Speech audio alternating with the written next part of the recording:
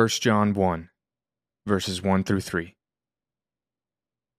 That which was from the beginning, which we have heard, which we have seen with our eyes, which we looked upon, and have touched with our hands, concerning the word of life. The life was made manifest, and we have seen it, and testify to it, and proclaim to you the eternal life, which was with the Father, and was made manifest to us. That which we have seen and heard, we proclaim also to you, so that you too may have fellowship with us. And indeed, our fellowship is with the Father and with His Son, Jesus Christ. John 1, verses 14 through 18. And the Word became flesh and dwelt among us, and we have seen His glory, glory as of the only Son from the Father, full of grace and truth. John bore witness about Him, and cried out, "This was He of whom I said, 'He who comes after me ranks before me, because He was before me.' For from His fullness we have all received grace upon grace. For the law was given through Moses. Grace and truth came through Jesus Christ.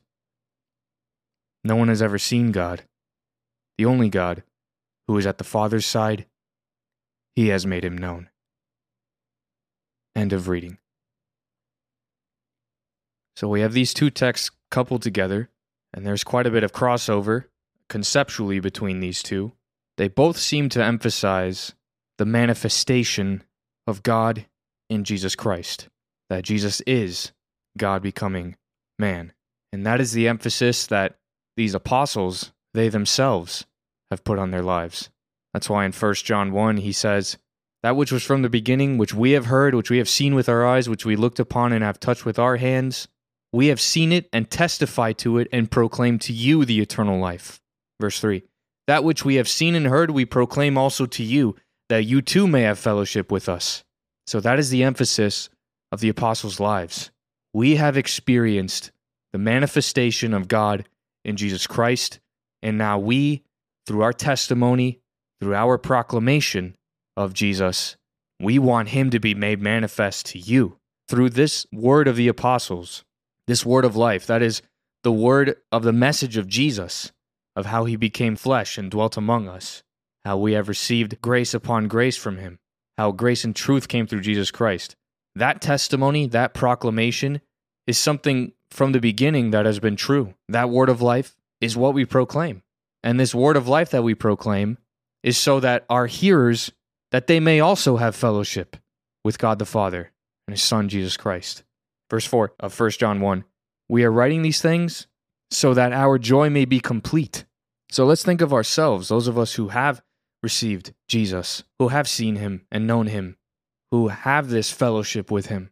We ought to be proclaiming these things to those around us, and that should be what brings us completion, what brings us joy and satisfaction, that other people too would have fellowship with the Father and with the Son, and with us who are in the Father and the Son through what Jesus did for us.